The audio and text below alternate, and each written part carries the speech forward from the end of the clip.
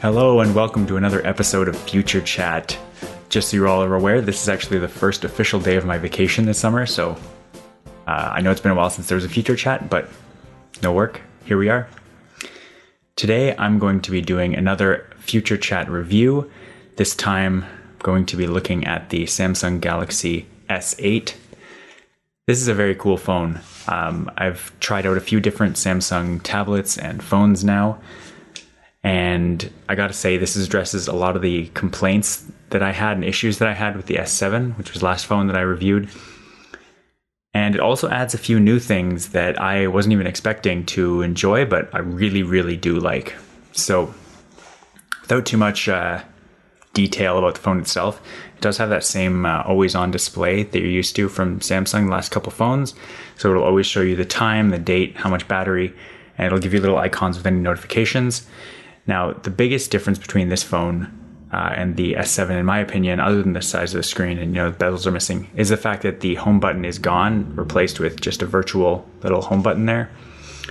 This took a bit of getting used to, and it means that the fingerprint reader is now up here on the back of the phone, which a lot of people have talked about. For me, this was a little redundant, and that can all be explained by the fact that this phone, it has face recognition and it also has iris recognition. And I set up both when I first got it, and I don't know which necessarily is doing the unlocking the majority of the time, but it is biometrics that are not my fingerprint that unlock this phone almost every time I use it. So took a bit of getting used to, but basically double tapping this virtual home button will unlock the screen. And see, I just did it by accident. So once you get this screen activated, just double tap, shows you the lock screen. I can look at it and I can look back and it's unlocked. It's very impressive. The next iPhone is rumored to have this feature, the face unlock. And I was skeptical at first when I heard that. And since then I've tried this out and I have been extremely impressed with the Samsung software. I don't know, you hear often of Apple that it just works. This, in my opinion, this feature just works, and it works really, really well. Now, like I said, there's iris recognition in here, and there's also face recognition. I set them up both in tandem, and that seems to work really well. Like I just showed you, it took a fraction of a second. Like I found myself, I made a video a few years ago on this channel. And it's actually the most popular video I've ever made, mostly because it mentions the iPhone, talking about how Touch ID didn't work that well for me on the iPhone 5 and 5S. It was a new technology. It's gotten much better, much faster since, but the phone I have right now is the SE. And I'm finding that the longer I have the phone, I don't know if I just need to reprogram my fingerprints, but both the fingerprints themselves tend to change over time slightly, depending on how much oil you have or the season. I know sometimes I'll lose flakes of skin off my fingers, and that tends to make the sensor less accurate. But I really like the idea of having something on your face unlock the phone as an addition to fingerprint ID. I do think fingerprint is still a really useful technology to have. I didn't really use it at all. Like I tested it. It does work well on the S8, but being on the back of the phone, I find it's much easier to just look at it. And so I found myself doing that the majority of the time. Now, the one thing that was said initially when the iPhone rumors started of it getting facial recognition in the front-facing camera, being able to do face recognition to unlock, was that it wouldn't work that well in the dark. And, well, it wouldn't work at all in the dark, really. And the S8, that is the one deficiency that I have in this phone, and the reason to not necessarily completely be able to rely on Face ID is that it doesn't work when it's dark. So at night, if you're wanting to use your phone, you have to use some kind of gesture password or a password, like a numerical password, or the fingerprint. And that to me would be the kind of deal breaker, because once you get used to Face ID, I gotta say, on this phone during the day, and the majority of the time I used it during my testing was during the day, it breaks everything else. Like I don't ever want to put my fingerprint on this phone because it's way more kind of a mental process. It's much easier, just like you're already going to look at a phone.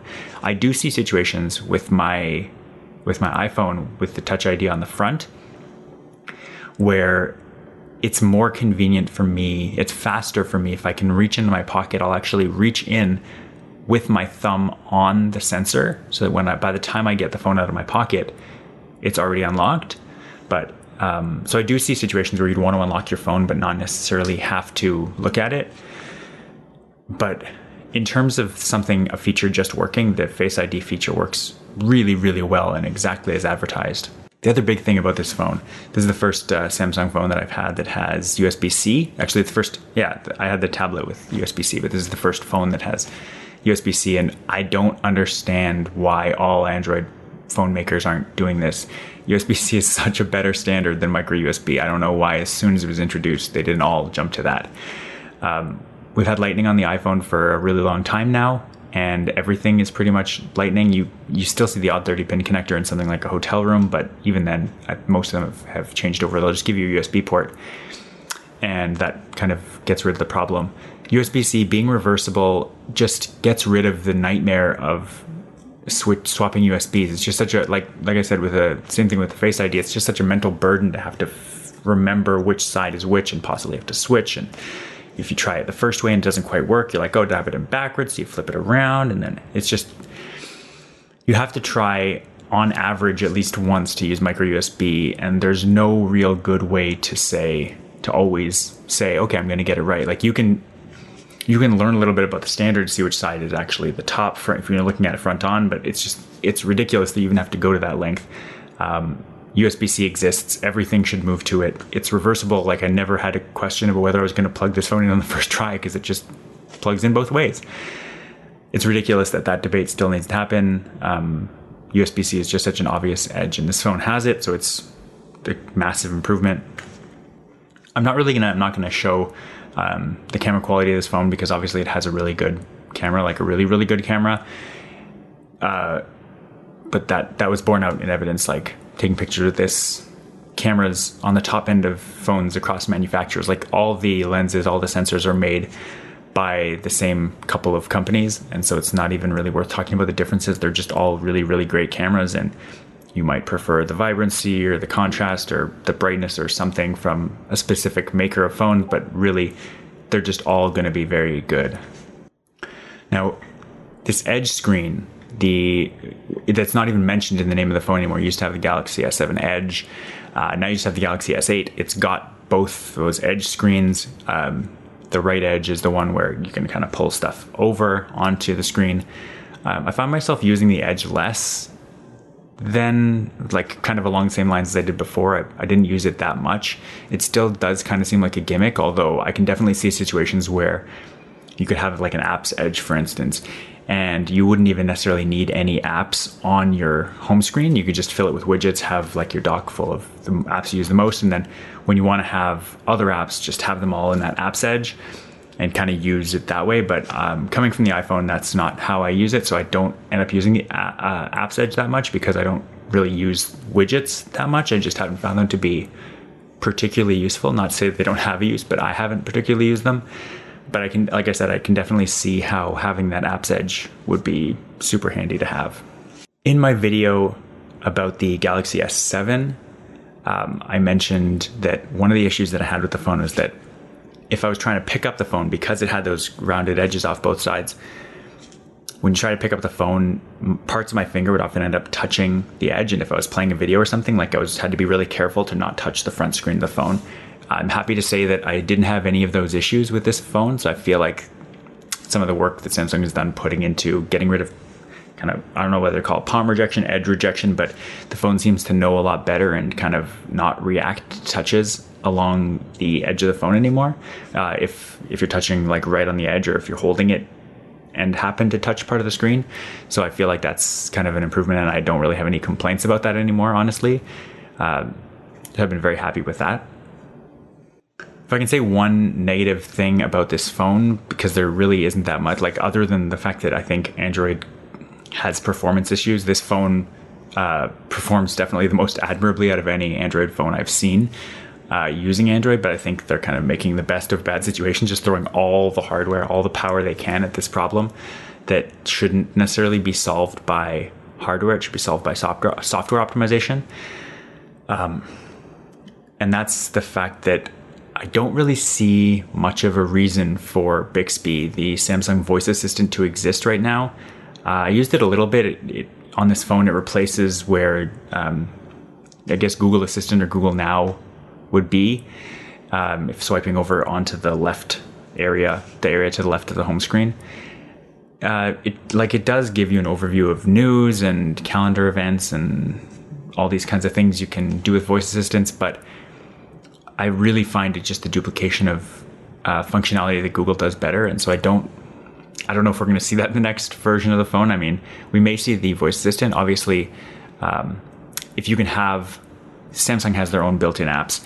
If you can have a voice assistant that works really, really well with your built-in apps, I see that as being powerful. But the Bixby voice assistant, I see being separated from the kind of Bixby organizer agenda type thing, and I just don't see the agenda as being particularly useful unless you.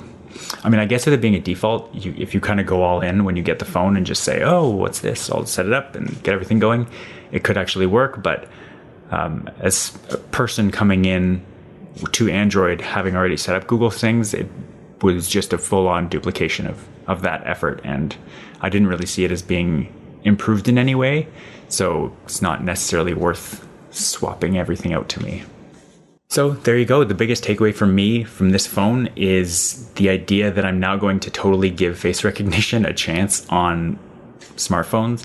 I'm still looking forward to seeing Apple's implementation and then the future kind of iterations of Samsung's face identification, because it still doesn't work at night, and the iPhone is rumored to be using infrared cameras as well as visual cameras to be able to do these kinds of things at night. I think that would be a really great thing, because you don't want to have an authentication system that only works some of the time. And so that is the case with face rejection because of face identification, because at night you can't use that. For me, with Touch ID, there are situations where I just give up and know that it's not even worth trying to authenticate with my fingerprint. Like if my fingers are sweaty, or if I know that, like if I'm out and it's hot, I know that I'm not going to be able to authenticate with my finger. And so I just default to putting in the password. When I can get to the point where I'm fully comfortable being able to use either face or fingerprint recognition all the time, I will actually go through the process. Right now, my password is not super complicated to enter, because I find that I'm having to enter it a lot in certain specific situations, and I would like the security of not having to have a weak password just because my biometric authentication methods aren't reliable enough for me to count on all the time. So that's it for my review of the Samsung Galaxy S8. This is my recommendation. If you are an Android person, this phone is extremely good. It's an expensive phone, but honestly, it's such an improvement. I am the person who is going to want to try the newest phone, want to try the newest technology, just because while Moore's Law and kind of processors aren't necessarily keeping up every 18 months, doubling in specs, cameras continue to get so good that they're almost indistinguishable from DSLRs or mirrorless cameras. The screen is insane. The resolution on this thing is ridiculous. Even coming from an iPhone, I'm starting to get to the point where with the iPhone SE and its kind of original older Retina resolution, you start to see the pixels and you start to see the cracks. This thing has such a massive resolution that is not an issue at all. It just looks like, honestly, infinite resolution for all intents and purposes. So that's it for my review. It's going to be a couple more weeks till we get back to a regular Future Chat schedule. So for the time being, I'll say enjoy the rest of your summer and talk to you soon. Bye.